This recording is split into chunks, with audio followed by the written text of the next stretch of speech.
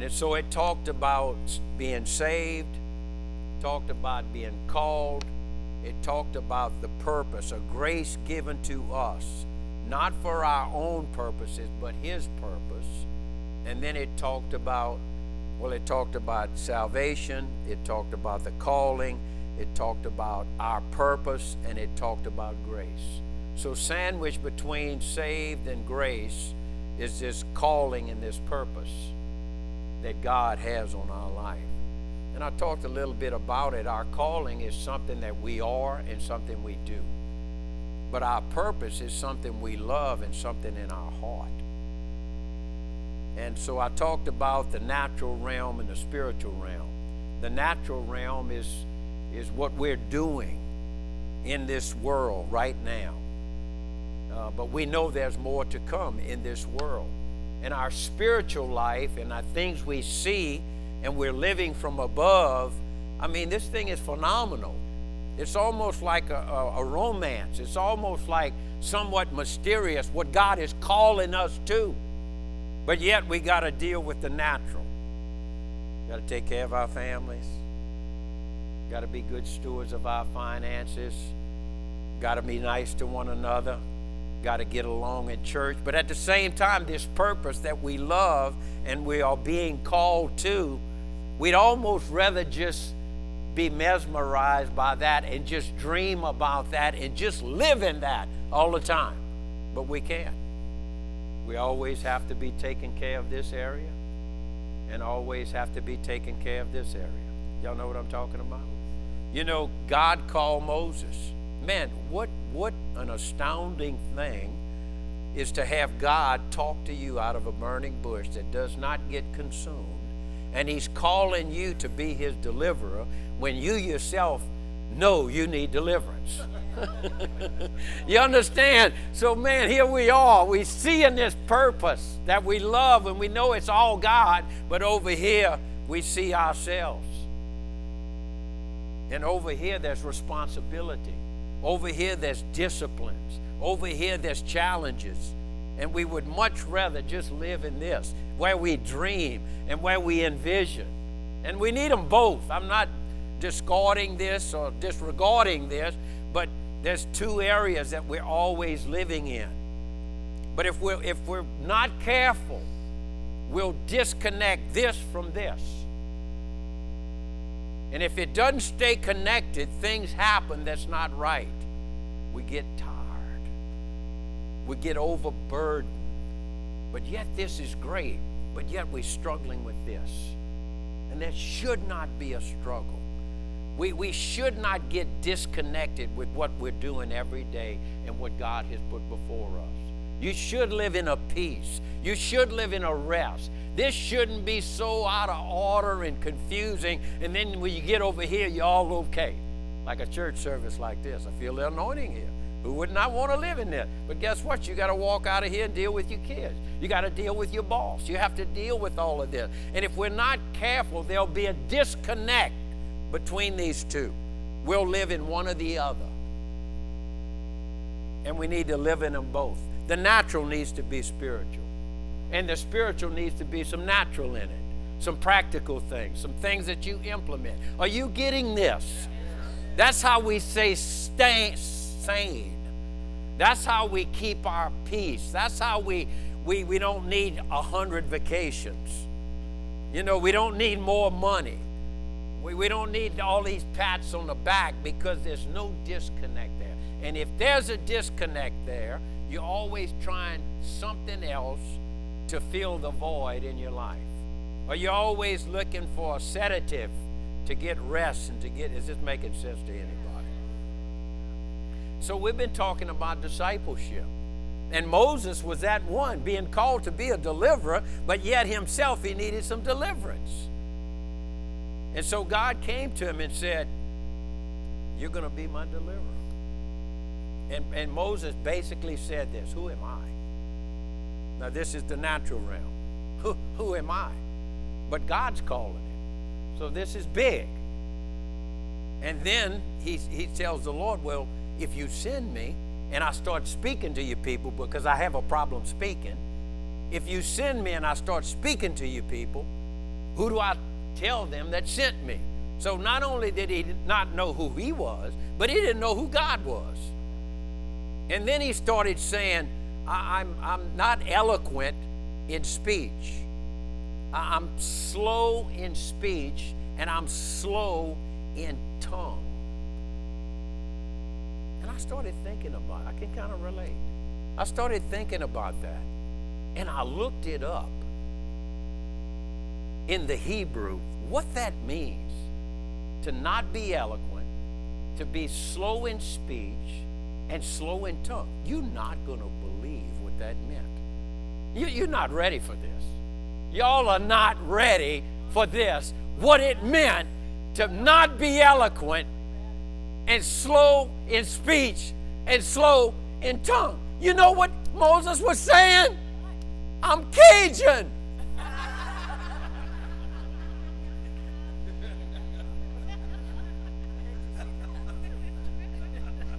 God will take you right where you are. You don't have to be like anybody else. I'm telling you, the most secure thing besides connecting to Christ is knowing who you are in Christ and liking yourself. Come on, somebody. Y'all thought I was going to have this Hebrew. That's exactly what it means. So we're talking about discipleship, this past month, this weeks to come. We're talking about growing and allowing the Word of God to discipline us. And so this is kind of a topical message this morning. So I want you to bear with me. And the title of my message is that humility wins. Humility always wins. And just a little confession up front, I can improve in this area.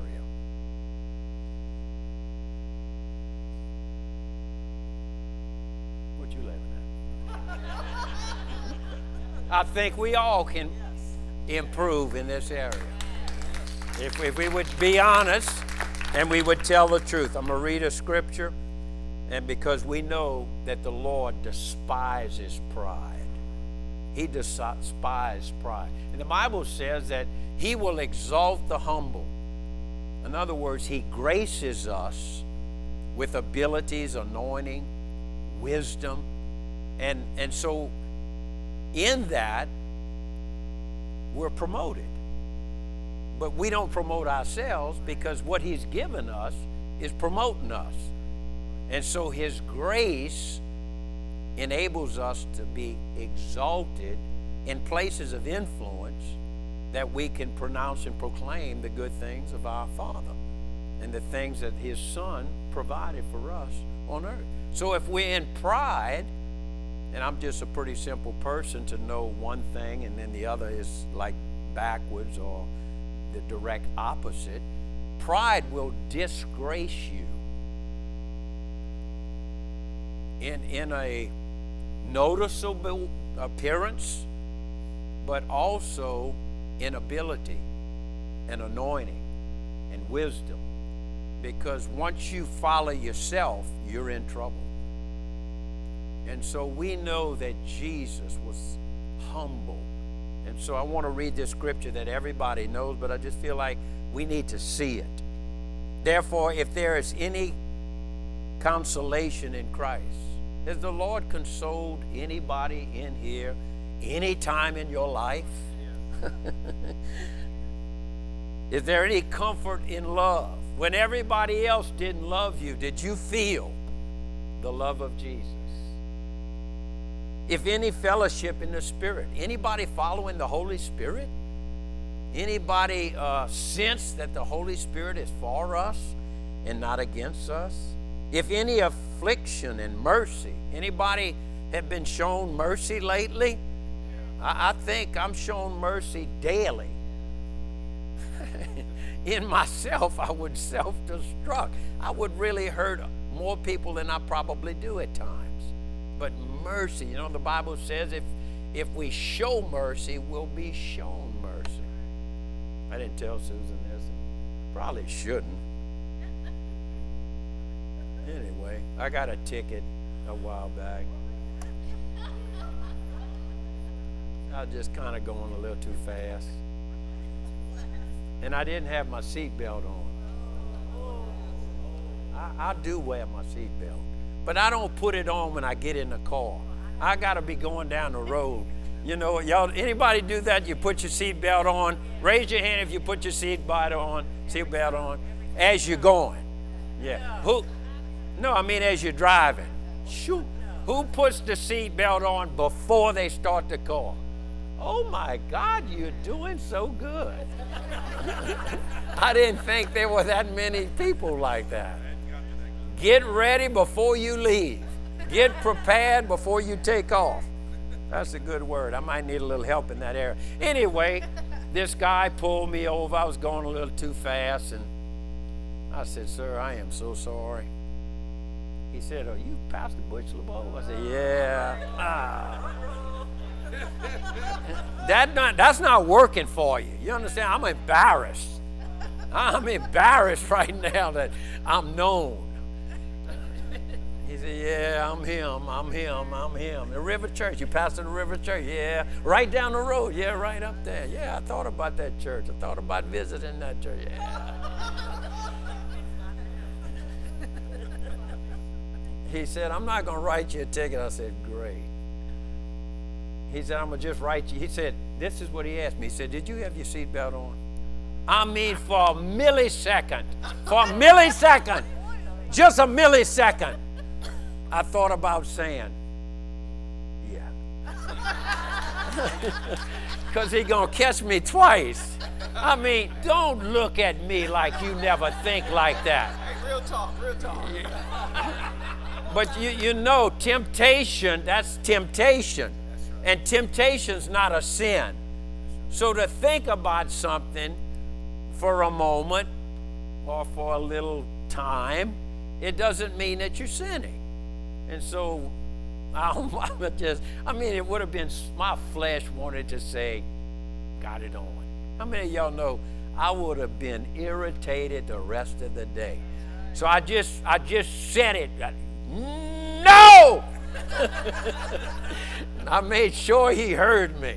He said, "Well, I'm going to write you up for without a seatbelt. I'm going to let you go, for speeding." I said, "I thank you." Gave me a little pat on the back. And thank you for doing your job. Of course, I never got the ticket. I just never got the ticket. That's been 3 months. So I'm going to go walk in there and I'm going to try to pay my ticket. Last time I did that, the little lady came out and said, "Sir, you can't pay that ticket." I said, "Go tell your boss back there I want to pay my ticket." Because I tell my people all the time, don't get your tickets fixed in the name of Jesus. Just, take your lick and keep on ticking. Don't go argue with the banker when your check bounced and you got "Jesus loves you" on the check. And this happens commonly. Don't go there and preach to them and tell them how much Jesus loves them and where you go to church. And don't mention my name, by the way. Y'all understand how we do. When we need mercy, we go off and just present Jesus. No, just lock your lips and just say, "Can you have mercy on me?" What you want, mommy?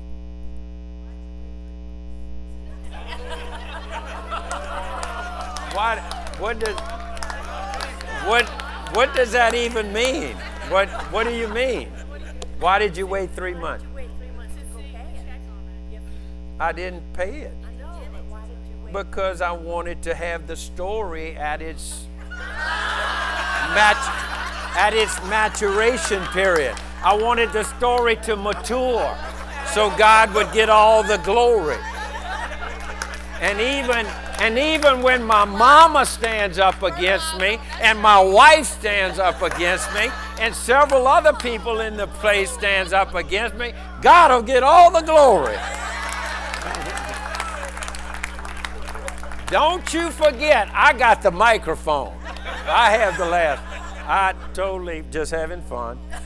Let's continue this. Let's stay in the scripture. Verse 2, Paul said, "Fulfill my joy by being like-minded." Not like Paul, but like Jesus, having the same love, being of one accord, of one mind. Let nothing be done through selfish ambition or conceit, but in lowliness of mind, let each esteem others better than himself. That's powerful. What do you rate there? Let each of you look out not only for his own interest, now take care of yourself, but also for the interests of others. Let this mind be in you, which was also in Christ Jesus, who being in the form of God, did not consider it robbery to be equal with God. In other words, Rachel's the praising leader today, and the people on the team are somewhat submitted to her. And so none of those people should use their position in knowing Rachel above anybody else here. Same thing with you on the job. You close to the boss, everybody else is not. Don't use your position as a high-minded place in your own mind and put yourself above everybody else. You were given that position and that place of influence to actually esteem everyone else higher than yourself, and also to be an influence, and also to show and emulate Jesus. Come on, somebody. So Jesus, who being in the form of God, did not consider it robbery to be equal with God, but made himself of no reputation. Now, Susan just mentioned that. I just saw this in the scripture. We have a reputation, and God gives us our reputation because he gives us influence, he gives us position, he gives us anointings, he gives us ability, he gives us wisdom to put us in a place. And now we do have a reputation, but he built it, we didn't. So we don't make our reputation. God puts a reputation on us when we're obedient to him. That's a good word right there. And being found in appearance as a man, he humbled himself. Listen to these three words. He humbled himself and became obedient. So we're connecting obedience with humble, being humble. And really, a humble man is an obedient man to God. Not his flesh, not his friends. You understand, when it comes to God, God is first and foremost. When it comes to an opinion, when God already spoke, the opinion is no good. A humble man has no opinion once God has made a statement. The humble man, he humbled himself, became obedient to the point of death. Three words I just saw in there. Humble, obedient, and death. It's going to cost you to be humble.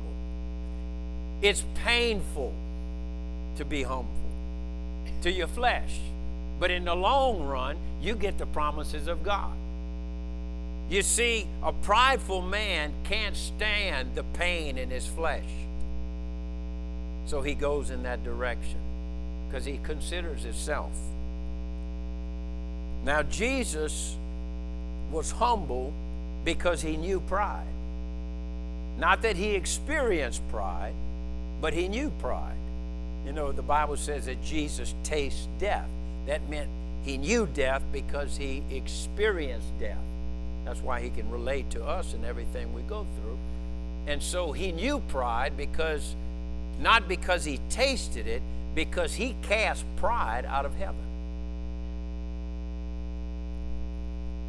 And I don't know if this works with you, but a lot of things that are not right, I don't do because one day I might have to talk to people about it. And I'd be a hypocrite to live it and then tell people what they need to do. So I'm always thinking, if I do this wrong, I'm a pastor. And everybody here is deputized to minister, so we're all in the same boat. And so I'm always thinking the wrong things I do, eventually I'm going to have to help somebody with that wrongdoing. So my best strength, of course, is in Christ, but I have a good record in that area. I'm not talking about being perfect. I'm not talking about we don't mess up. But when that subject comes up, I can talk confident about it. I can quote the scriptures about it and not be pricked in my heart by the Holy Spirit about my wrongdoing. Now, if I did do it, I'd just repent and the slate is clean and we can just always work from there. But if you're constantly doing it, you hadn't repented. Y'all got that? And so Jesus cast pride out of heaven. So he knows pride. And he knows not to go there because heaven dislikes it. And there's no place in heaven for it. And what's disallowed in heaven is disallowed on earth. So he made up his mind. I am going to be the most humble man on the planet.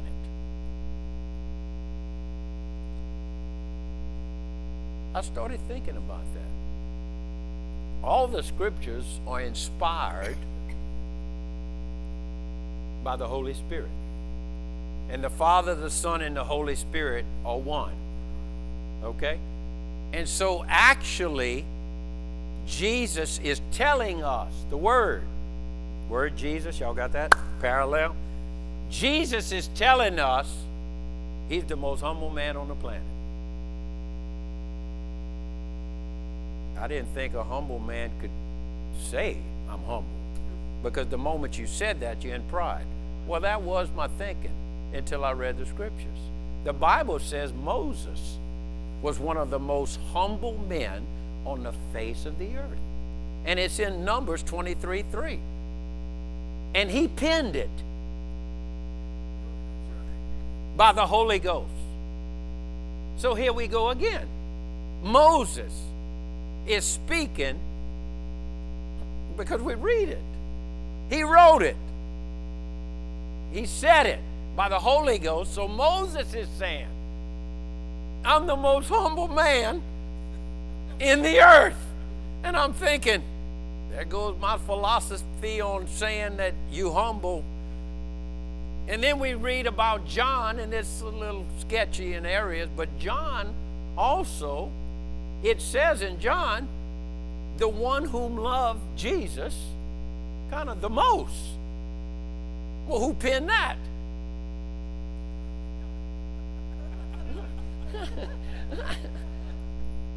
But you understand, they penning the Word of God by the Spirit, by the Holy Spirit. And then Paul says this, I served all in the spirit of humility. And he also said, I've served with a pure conscience before all men. I'm like, who penned that? Paul did, by the Holy Ghost. Isn't that powerful? So I said all of that to say this. If the Spirit of God, no, I'm not about to say that. I'm not about to say that. You said that.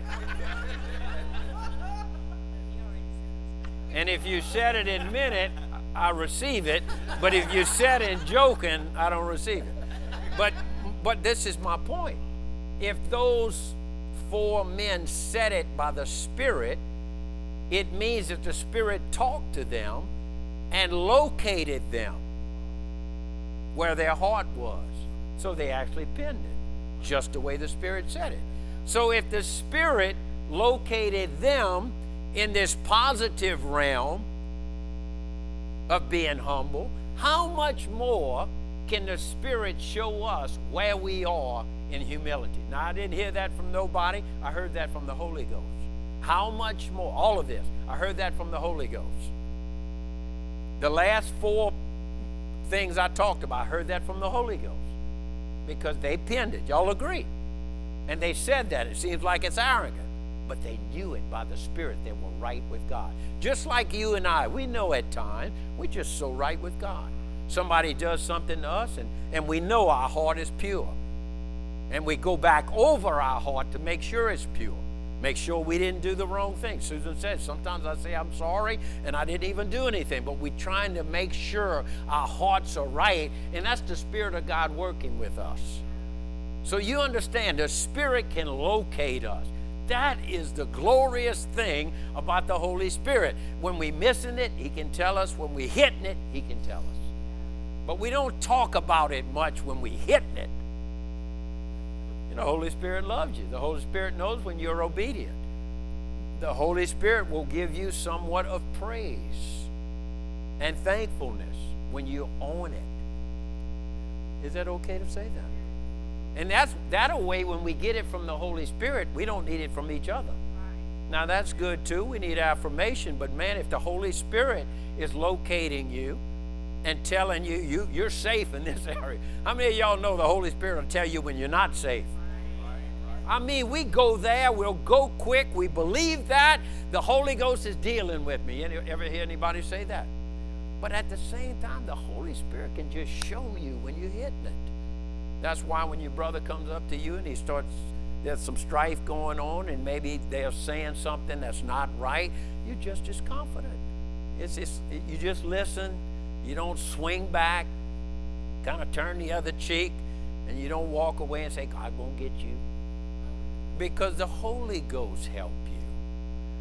The Holy Ghost had you zip your mouth. The Holy Ghost had you not get in the flesh. None of that was part of my message, but y'all getting this? We always pointing, we always got the log in our eye, and you know what I mean? We're trying to get the log out of somebody else's eye, and we got a log in our eye, and what they're doing is not as bad as what we got in our life. And it's this thing, and it's so ridiculous. It's so hypocritical. It's so not Jesus. It's so not the believer's life. A pure heart shall see God. A pure heart will be blessed. A pure heart will be visited by God. A pure heart. Man, I'm telling you, in the service, I mean, if some of our lives are like a blinking light, we in, we out, we in, we out, we in, we out, we in, we out, we in. And I mean, it's just like that sometimes. But I felt in the service this morning when the Lord had my finger. And then, it don't take much for him to hold you up. He don't have to carry all of me, just grab a part of me. I felt so welcomed. I felt so honored. And it's not about those type of experiences, because this is actually manifesting. We know things by faith, not by fear. That was a feeling.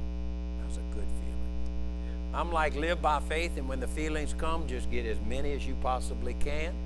But when they're not there, just keep trusting the Lord, living by faith.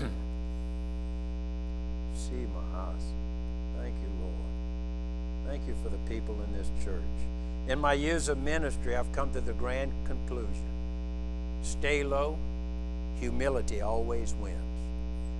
Walk low, stay low, humility will always win.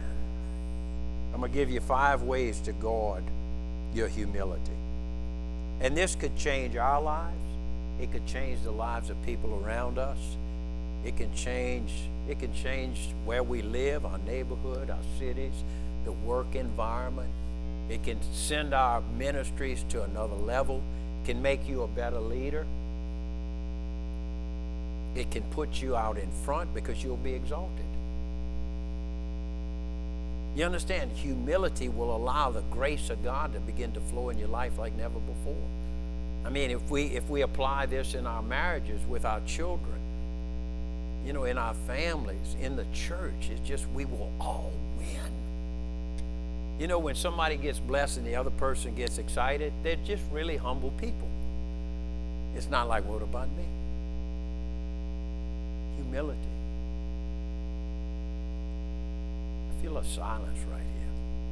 A humble person will be silent at times. Don't need to say something. Don't need to say anything. Don't need to be recognized.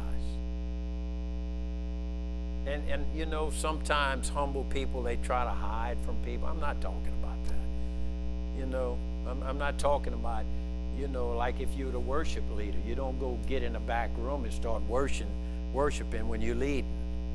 You don't leave the team to go get humble before God. No, you stay humble before people. It's easy to be humble when nobody's around. But how about when the spotlight is on and everybody's looking at you? That's why you need to be humble. And just keep serving the Lord. Keep lifting up the name of Jesus. This message is going to help somebody. Every point has an A in it. Eliminate the thoughts of amazement. You're not that amazing. Neither am I. So just eliminate those thoughts. I mean, if we can't even compare with Hollywood in talent. So, I mean, come on, there might be a couple of y'all in here. So don't be so flattered and impressed and amazed with yourself. Now, I'm going to tell you, we do have some talented people. I am amazed with you, but let's don't get caught up in our own amazement. You don't have to stare in the mirror too long. You know, not the Bible, even supermodels, now that they got it all right, they still point to negatives in their life. They see the negatives more than they see all of the positives in their life. So I'm just telling you up front, I don't care how amazing you are, just don't be amazed with yourself. If you think of yourself too highly, there's a fall that's going to come, and it'll be flat on your face. And so 1 Corinthians 2, verse 2 says, "For I determined not to know anything among you except Jesus Christ and Him crucified." This is Paul, the scholar. This man is amazing. He's a Hebrew of Hebrews. And when it comes to anything, Christ and Him crucified is the base, is the foundation of everything he's going to say. And so before he says anything, he's thinking about Christ and Him crucified, the humble servant, the bondservant of the Father, the one that left heaven and came to earth, the one that said to all of us, "All authority has been given to me. Now go make disciples in all of the nations, teaching them what you yourself have observed, and I will be with you forever." The one with all authority, all power, humbles himself. How much more can we do it? Now, he was amazing, but that didn't make him better than anybody else. You understand, as a human. Now, he knew it was the deity in him also. And what did Jesus do? He washed his disciples' own feet. They messed up everything. I mean, I'm telling you, he's trying to start a ministry. They just in the way. But it's all he got to work with. And he knows what humility can do. It can teach. It can challenge. It can get the point across. So he humbled himself. Isn't that powerful? He took little children and he put them in his lap. You know, I was convicted this week about, again, our children. You know, for the last 20 years, I've been the pastor of this church, and I've been dealing with the crazy old people. I mean, all of us. And so I didn't spend much time with the children back there, but we've had some great educators, and we have some great children's teachers now. And some of you walked in here with your kids in your belly. And they actually grew up here. Brennan's one. There's others here that, I mean, it's just, man, after 20 years of seeing kids grow up, I'm beginning to see the potential back there. I'm beginning to see the potential in your kids, and your kids you're going to have. And Faith, and Grant, and everybody, all these, I mean, Aaron, amazing. Just amazing. And thank God we've had ministers to take care of the little ones while pastors taking care of the grown-ups. But I was talked to a pastor this week, and he was so negative in well, not negative, but basically telling the truth, the directions of our school and the broken homes, and just on and on and on. And finally, I just had to say, stop. Man, listen, I understand all of that, but let me tell you what we got at the River Church. We're in the back here taking care of our children. I'm telling you, that play was amazing. It was totally amazing. We had a lot of visitors, a lot of unbelievers that came there, and they just preached the gospel. The kids, I'm talking about Drew, Kelsey, the twins. I'm like, dude, they were called Holly and Jolly last night. And I'm thinking, I'll whip those kids. And then even after their parents. And I mean, they all just beginning to blossom. And they are the ones that are coming up, and how valuable they are. And so when I get touched, you know, when you get touched by the goodness of God, first thing you want to do is give more of yourself. So I told Susan, I'm giving all those kids. I'm personally going to give all those kids. I want to give each one of them a present for Christmas. So tell them to come Wednesday night, all of the kids, and I'm going to give them each a present. And so if you have kids coming, just let me know. I'm going to go get them a present. Whoever it is, if you're here today and you didn't hear about what we're going to do, if you bring children here, let me know. I'm going to personally give them a present, because our kids are the next generation. And if we don't take care of them, who will? Whew! He determined not to know anything but Christ and Him crucified. I was with you in weakness. Very transparent. Fear. To the faith crowd. We be honest, it all hits us. Now, we don't live in it. We don't allow that. God didn't give us a spirit of fear. He gave us a spirit of love and a spirit of power and a spirit to have a sound mind, the mind of the Holy Ghost. And you said, my speech and my preaching were not persuasive words of wisdom, but in demonstration of the Spirit and of power. So he basically had some problems with speech. And if you would look that up in the Greek, it would also come right back down to he had a Cajun accent. Some of y'all didn't get it the first time and you missed it again. There it goes. Chances are you're not amazing. If you think you are, you're living in your own head and you hadn't traveled too far. This is what I do. And I mean, this thing hits, you know. I mean, we are so gifted. We're so knowledgeable. We do have wisdom. We have the gifts of the Spirit. We have the fruit of the Spirit. But if we're not careful, man, we're thinking of ourselves in our own head. And so the best thing to do when the amazing thoughts start hitting you, just say, I'm nothing. You're telling your flesh that. You are everything in the eyes of God. You're the apple of His eye. But you tell your flesh you ain't getting your way. I'm going to stay humble. So train yourself to reject thoughts of pride, and this will eventually overcome the temptation for us to think highly about ourselves. If you learn to cast those things down.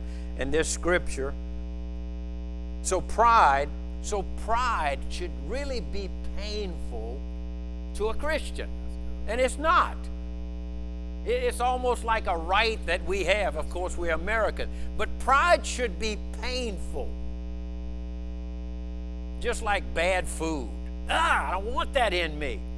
And we'll go brush our teeth. We'll throw it all in the garbage. We will get the mouthwash. We will do whatever it takes to get that distasteful thing out of our mouth. But when it comes to pride, sometimes we pet it like a pet. Like it's a part of who we are. And so we need to be quick to repent in our own hearts about pride. Everybody say, stay low. Humility wins. Number 2, beware of accomplishments. For I say through the grace given to me, this is Paul again, to everyone who is among you, not to think of himself more highly than he ought to think, but to think soberly. You know what sober thinking is? It's to see yourself as the Holy Spirit tells you you are. That's being sober. For God has dealt to each one of us a measure of faith. Our accomplishments are important. And attaining levels in success, that's very important. That's what we want. But the danger is basking in our accomplishment and relying on them for identity. I'm going to bring up what Susan went through last night. I'm telling you, pride will put mileage on you. Pride will keep you from sleeping. Pride will have you sick in your body. Pride will have you pointing the finger at everybody. I'm telling you, pride will mess you up. It will hurt you. You will die young. You will die prematurely staying in pride. Come on. It will age you. It will have you leaning over. It will take the skip out of your step and the song out of your heart. It will move you out of church. It will move you out of relationships. Pride's a killer because Satan is the king of pride. And what he's trying to raise up is little disciples of pride. Be like me. Be like me. Be like me. Be like me. Feed your flesh. Feed the cravings. Feed the appetite. Whereas the Lord wants to raise up his children in humility. Somebody sent me this morning, and because you were talking, I thought this was really good. At the root of insecurity, the anxiety over how others think of us is pride. If you always worry about how you look, what people think about, what people say, and you trying to please everybody, I'm going to call it what it is. It's pride. Can't sleep at night because you're worried about people. It's pride. You ever heard it like that? And pride will develop develop insecurity. Insecurity is pride. We all, coming out of some insecure areas in our life.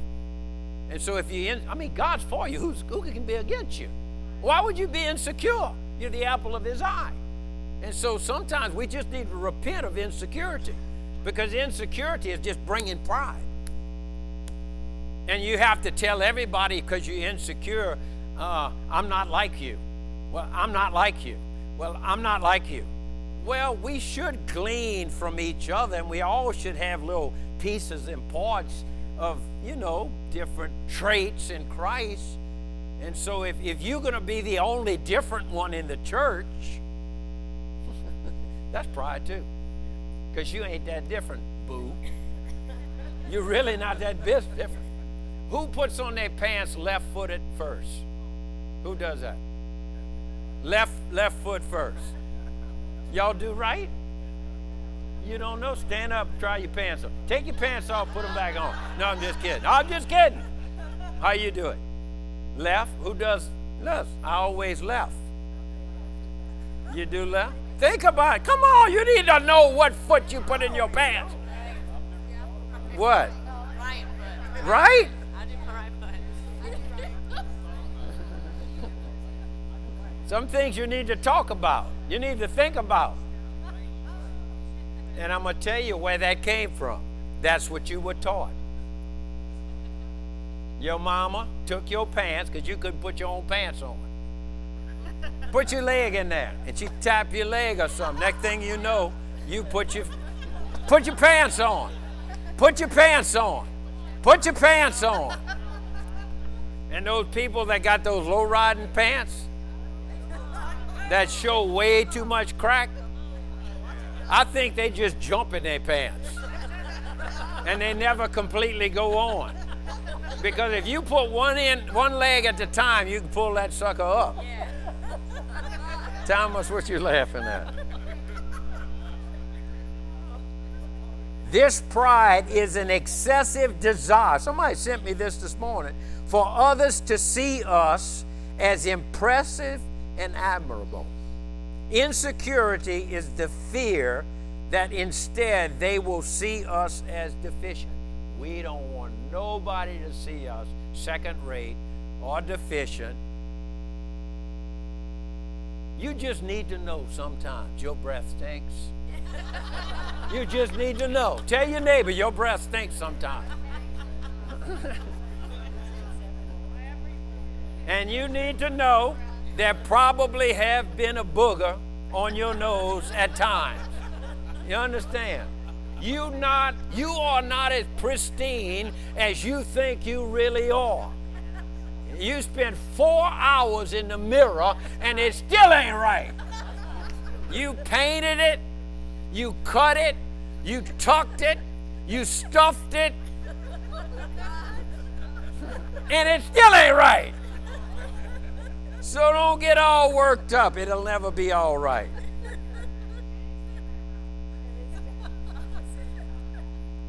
Insecure pride, let's put it like that, is a dangerous fear because insecurity can lead to great disobedience. If you're insecure, there's some pride there. And if you got pride there, talk to Saul. You will be disobedient.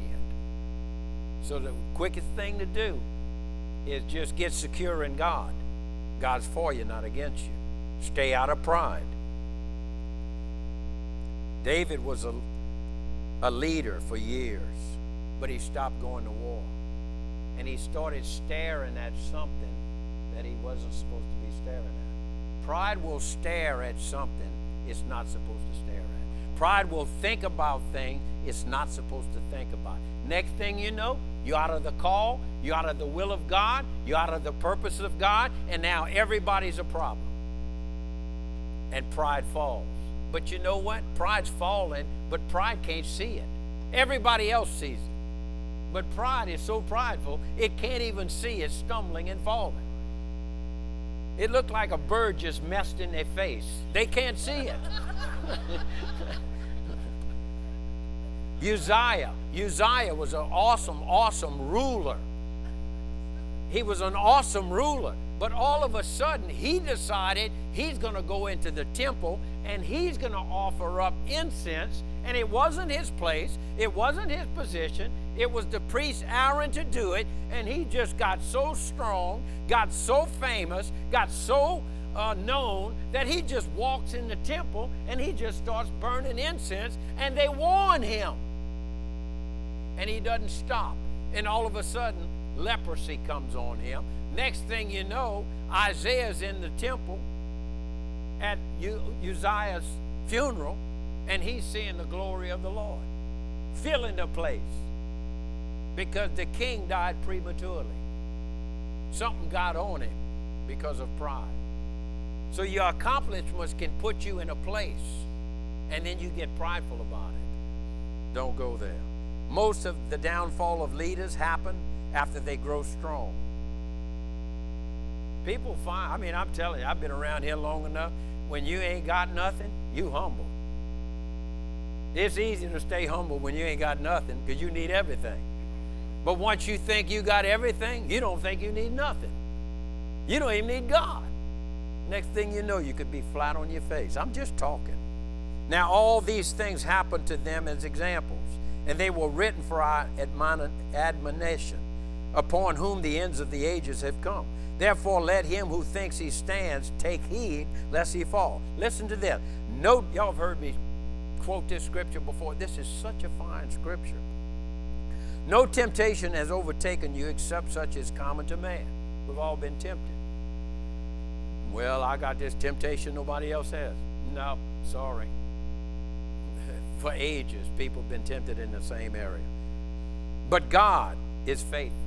When the temptation has come, the Bible tells me God is faithful. As soon as your flesh flares up, God is right there for you. As soon as the temptation comes, God is there. It's like two dogs fitting a fight. God's ready. He's got you. And the Bible says, who will not allow you to be tempted beyond what you are able, but with the temptation also make the way of escape, that you may be able to bear it. So there's always a way out of temptations.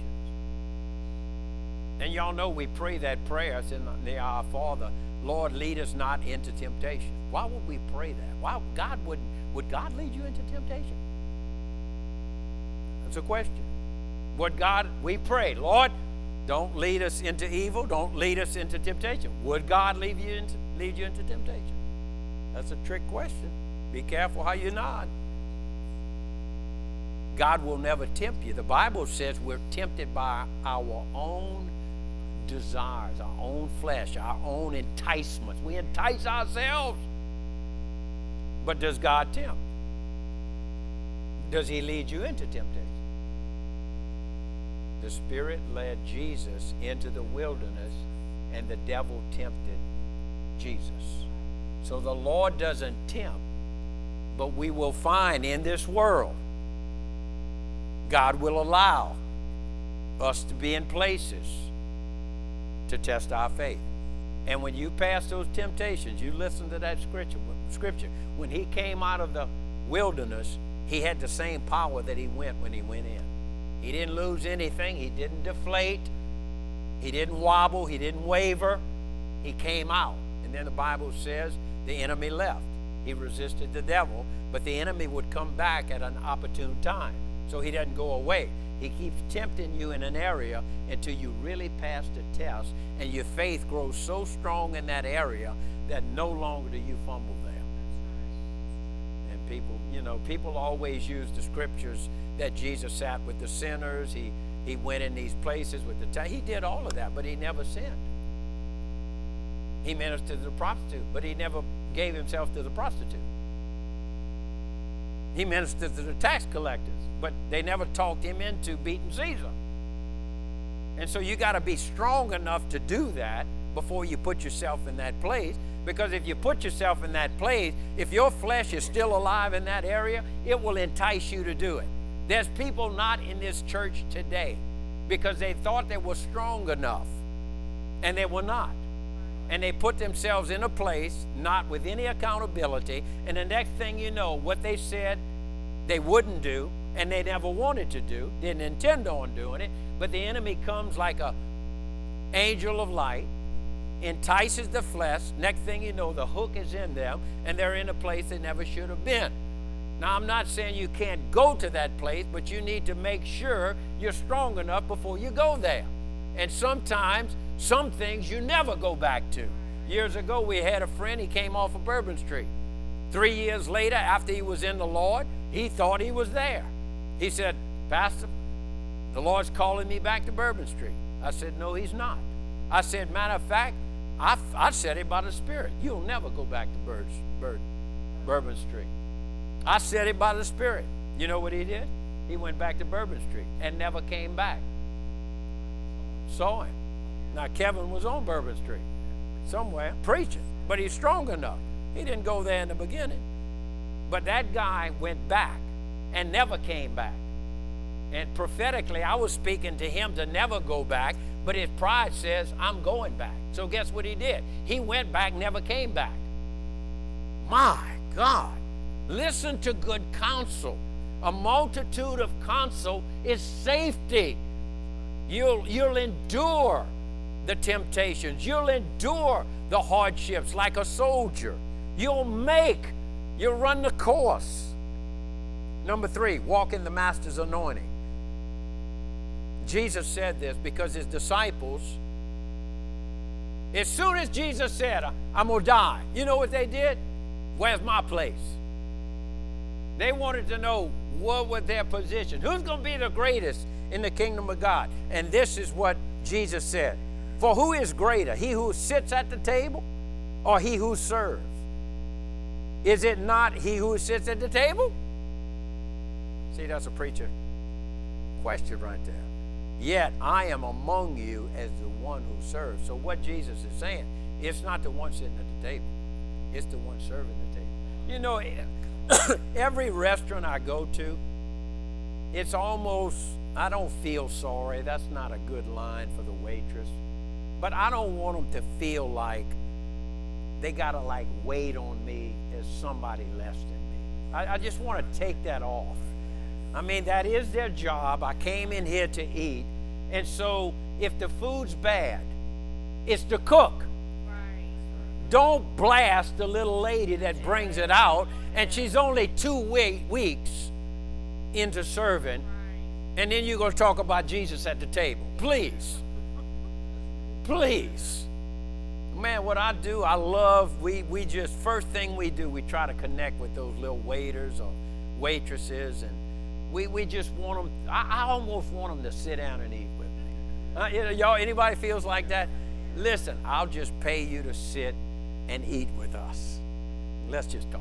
But that's their job. They can't do that. So I'm very sensitive to their time. I won't keep them, but I try to make sure we're equal. You know, we're just equal. You understand? I appreciate you serving me. Tip them big. That tells them we're equal. Give them nothing, you put yourself above them, and you make them your subordinates. And let me tell you something. About a believer, it's not how many are serving you. It's how many are you serving. That's what it's all about. Not, you know, I've watched people grow up in this church. All of a sudden, they're somebody in their mind. And now they got all their little subjects. You're not my subjects. You're not even my sheep. I'm just an overseer of the Lord's sheep. And I'm just responsible for you in the place that he's put me in, but you're really not my sheep. I'm just an under shepherd. He's your great shepherd, your good shepherd, your chief shepherd. Come on, somebody. Jesus even washed the feet of Judas. Washed the feet of Judas. Lived among the common folk. Associated with the lepers, the helpless, those that nobody else wanted to touch. Don't ever think you too good to help somebody else that maybe doesn't have what you have or the ability that you have. I'm going to tell out on myself again. I came here for the children's play. When we pulled in, this happens to me all the time. The practice one night. We pulled in, and when we pulled in, there was a man in the bushes right there. And the man had some type of cloak over his head. He had a beard, and he was just sitting there, not standing there, looking at me. When the lights flashed across him, I saw him. And I came under the carport, and Susan said, you need to go deal with him. And I'm like, you know what? I'm not dealing with that right now. I said, let's go inside. Let's do what we got to do. Michael Cosentino needed something to marry somebody, so we had to come over here and get it.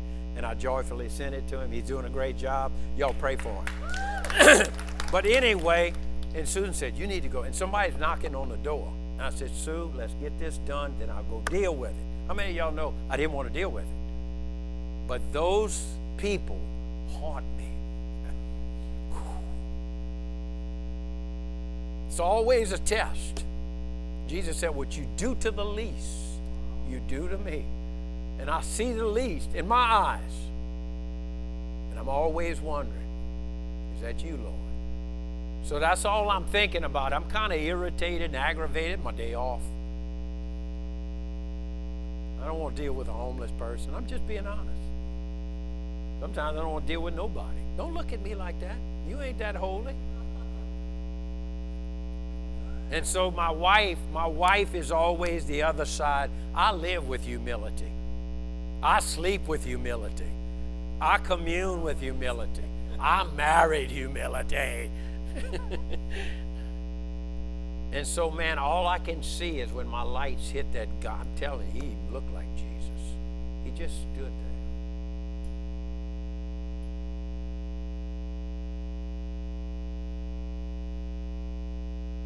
So I walk out the door and Pastor Carl's right there.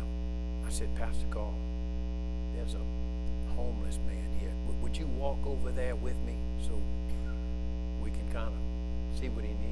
You know what Pastor Carl said? Pastor, I already took care of it.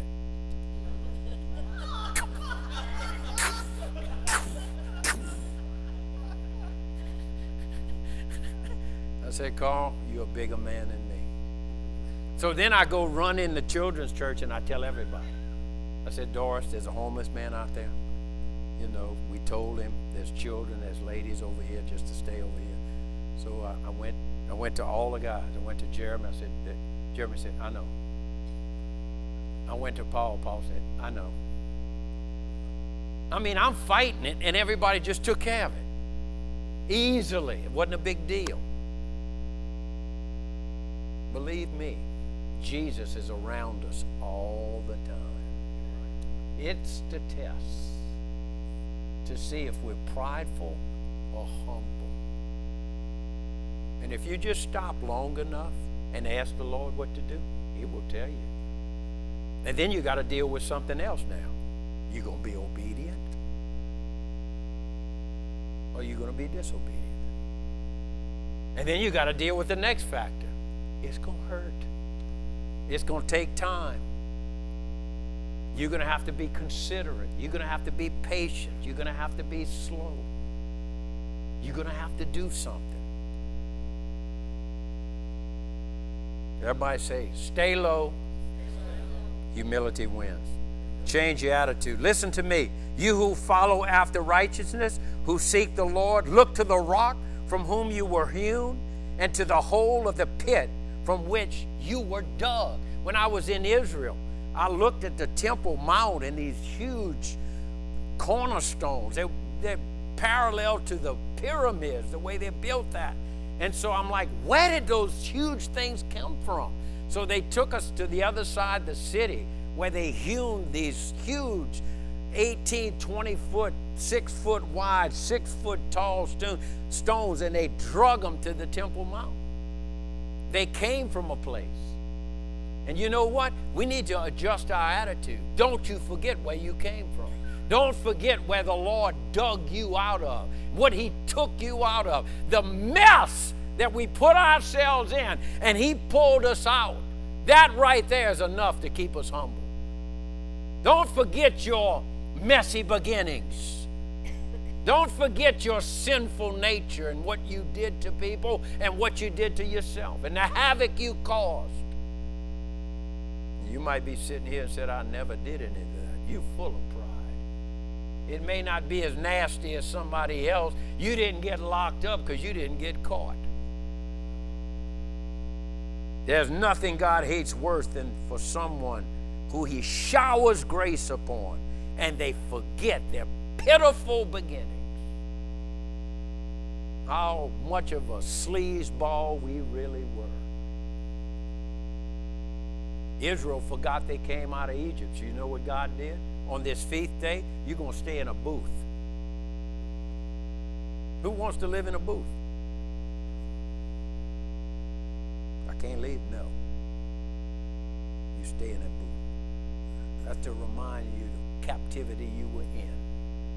That's to remind you what I brought you out of. And you know, they probably all decorated their booths up, started measuring booths, probably added on to their booth if they were a contractor. You know what I mean? And they don't get it at all. Last point. Apply prayer and fasting. Then the disciples came to Jesus privately and said, why could we not cast him out? You know why they couldn't cast him out? Because it was all about we. Why can we? Why can we? And Jesus rebuked them, and then He rebuked the devil, and then He told them what their problem was. It was we. It's unbelief. And then He goes on and says that prayer and fasting, it takes this to get this kind out. That's my last point. We need to pray and we need to fast. The greatest act of humility is to fast. I'm not talking about TV. I'm not talking about Xbox game. I'm not talking about LSU. I'm not talking about cigarettes. I'm not talking about alcohol. I'm talking about food. When you deny your flesh of what your flesh wants the most, that's the biggest act of humility. What you think you need the most, and you say, no, you're not getting it. That's the biggest act of humility. And it's painful. I like to eat a lot. Who doesn't like to eat? That makes sense. You deny your flesh. And then don't go tell everybody. It's not a weight loss program. I'm denying my flesh. How do I look? Boy, you thin. I know, man. I'm eating right.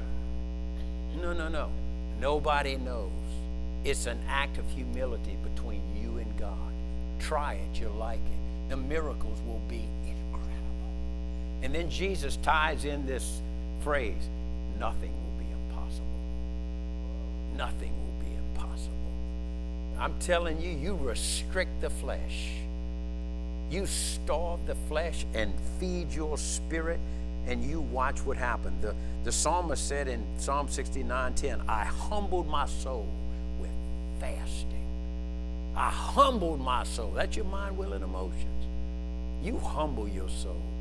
You tell your soul you're going to obey God. You're going to do what's right without getting religious. Try it. You'll like it. Some of the times that I fasted, just to give you the experience I have, I mean, it's just phenomenal. And sometimes I feel like a young person. I feel totally energized and strong. And it's completely opposite of what you think. But there's a period of pain. There's a period of pressing through. And I don't want to get religious with this, but you need to be, as a believer, to do the impossible, to do the things that need to be done for people. You need to be praying and fasting. I found that fasting causes an exodus. something's going to leave, that something can be filled. It's things leave you that you struggled with. Because when you're fasting prayerfully, you're in the Word, you're in communication with God, and as these things leave, the things that, I'm telling you, hunger is real. Jesus hungered for 40 days. The Bible says he got hungry after 40 days. Some people get hungry after 4 minutes.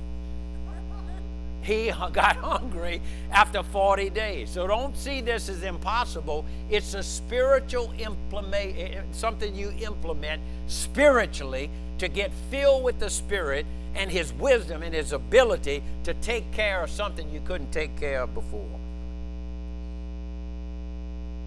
We should attack pride like a doctor attacks cancer.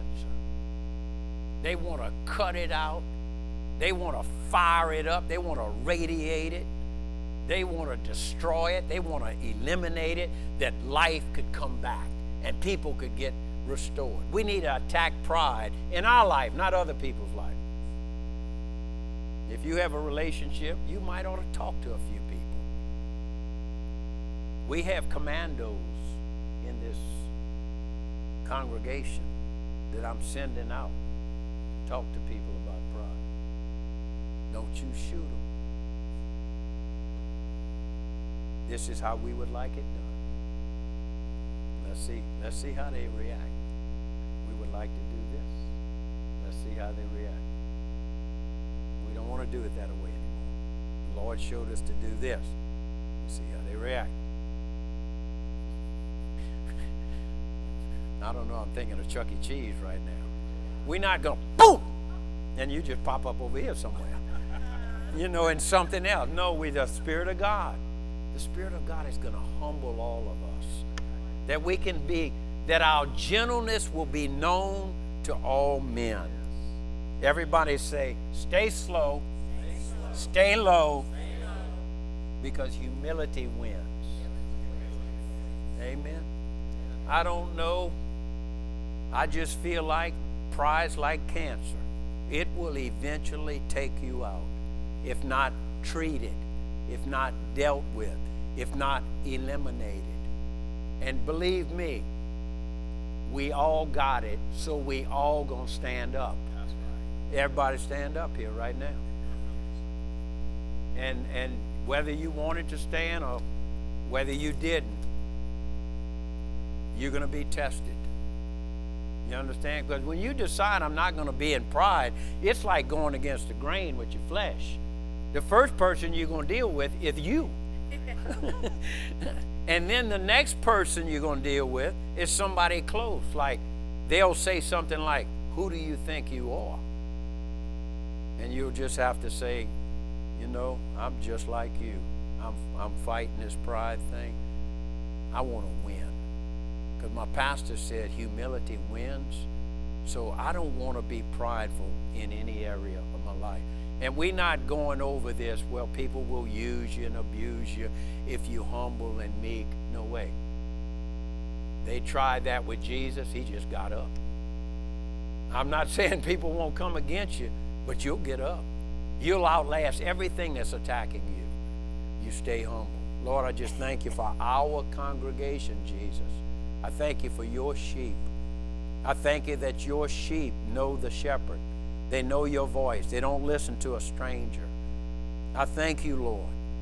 I thank you. We come as a family, as one, and we just lay down these fleshly cravings and fleshly dreams and fleshly wants and our way and self-ambition and self-centeredness and self-assertion and selfishness, Lord. Father, we just lay all that junk at the feet of the cross right now, that the blood would wash us of our sinful ways. The blood would wash us of these irritations and frustrations that come from fighting for what we want, what we have to have in the flesh. Lord, we want to be like you. We want to be just like you. We want to just do everything wholeheartedly unto you, and not pleasing man, but pleasing you. So Lord, thank you for every person that's saved, every person that's called, every person that you have put purpose in, and every person that you're gracing right now to stand against any attack, any temptation, or any forward motion towards them from the enemy or the pits of hell.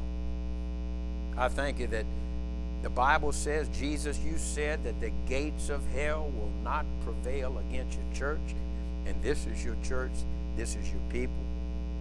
And I thank you that any pride that fights against the church and the ways and the will and the word of the Lord is going to be dealt with.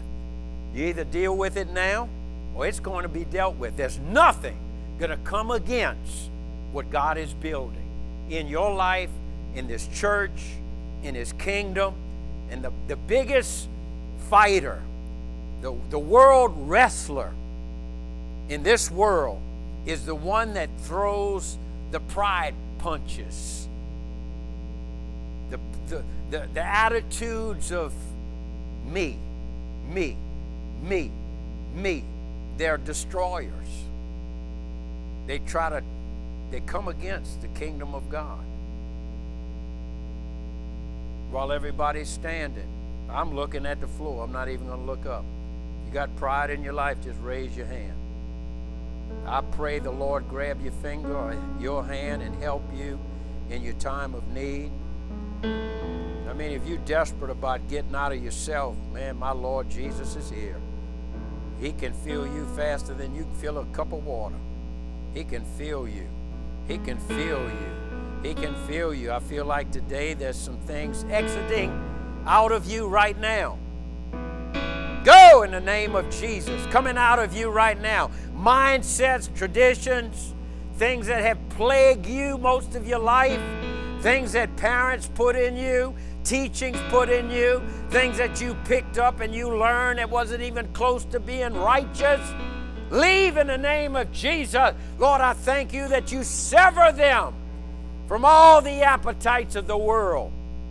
In the name of Jesus. Blood washed, blood bought, blood healed, blood empowered, blood wisdom, blood filling, blood goodness, blood pleasure, all through your blood, Lord. Shaka brada. The power of God hit you right where you are. The power of God caused you to excel. The power of God called you to be catapulted beyond areas that you ever dreamed of. The blood of Jesus and that power lift you up to a higher place. Lift you up to a higher place. Lift you up in your mind. Lift you up in your emotions. Lift and energize your spirit. Lift you up in activity of wanting and desiring wisdom and fellowship with the Holy Ghost. Thank you, Lord. The fire of God touch everyone in here. The fire of God touch you that you can touch somebody. Something's coming out of you, so something greater than what you are comes in you. An empowerment for impactment.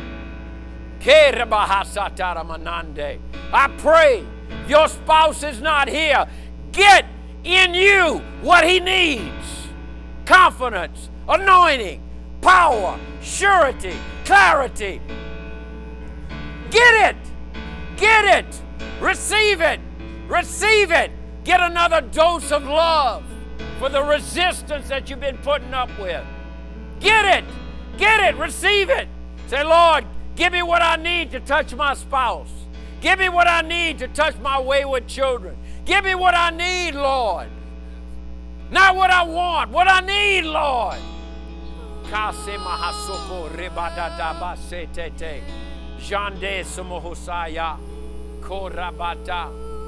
You sense, feel the power of God on you, in you, around you. This is not for everybody. Nobody's being excluded. It's not about a feeling. But if God is doing something in you, and He can do it without the feeling, but I'm just calling those that are being touched right now. And if you're not being touched, you're not being eliminated, you're not second rate. It's just what it is. I'm not really feeling touched right now, but I sense the power of the Holy Spirit. But if you're being touched, come up here right now.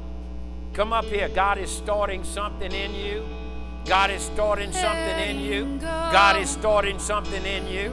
Maybe something that's never started in you. Maybe you never gave your life to Jesus. Come up here. Come up here. Come up here. Maybe you've never cried for the lost.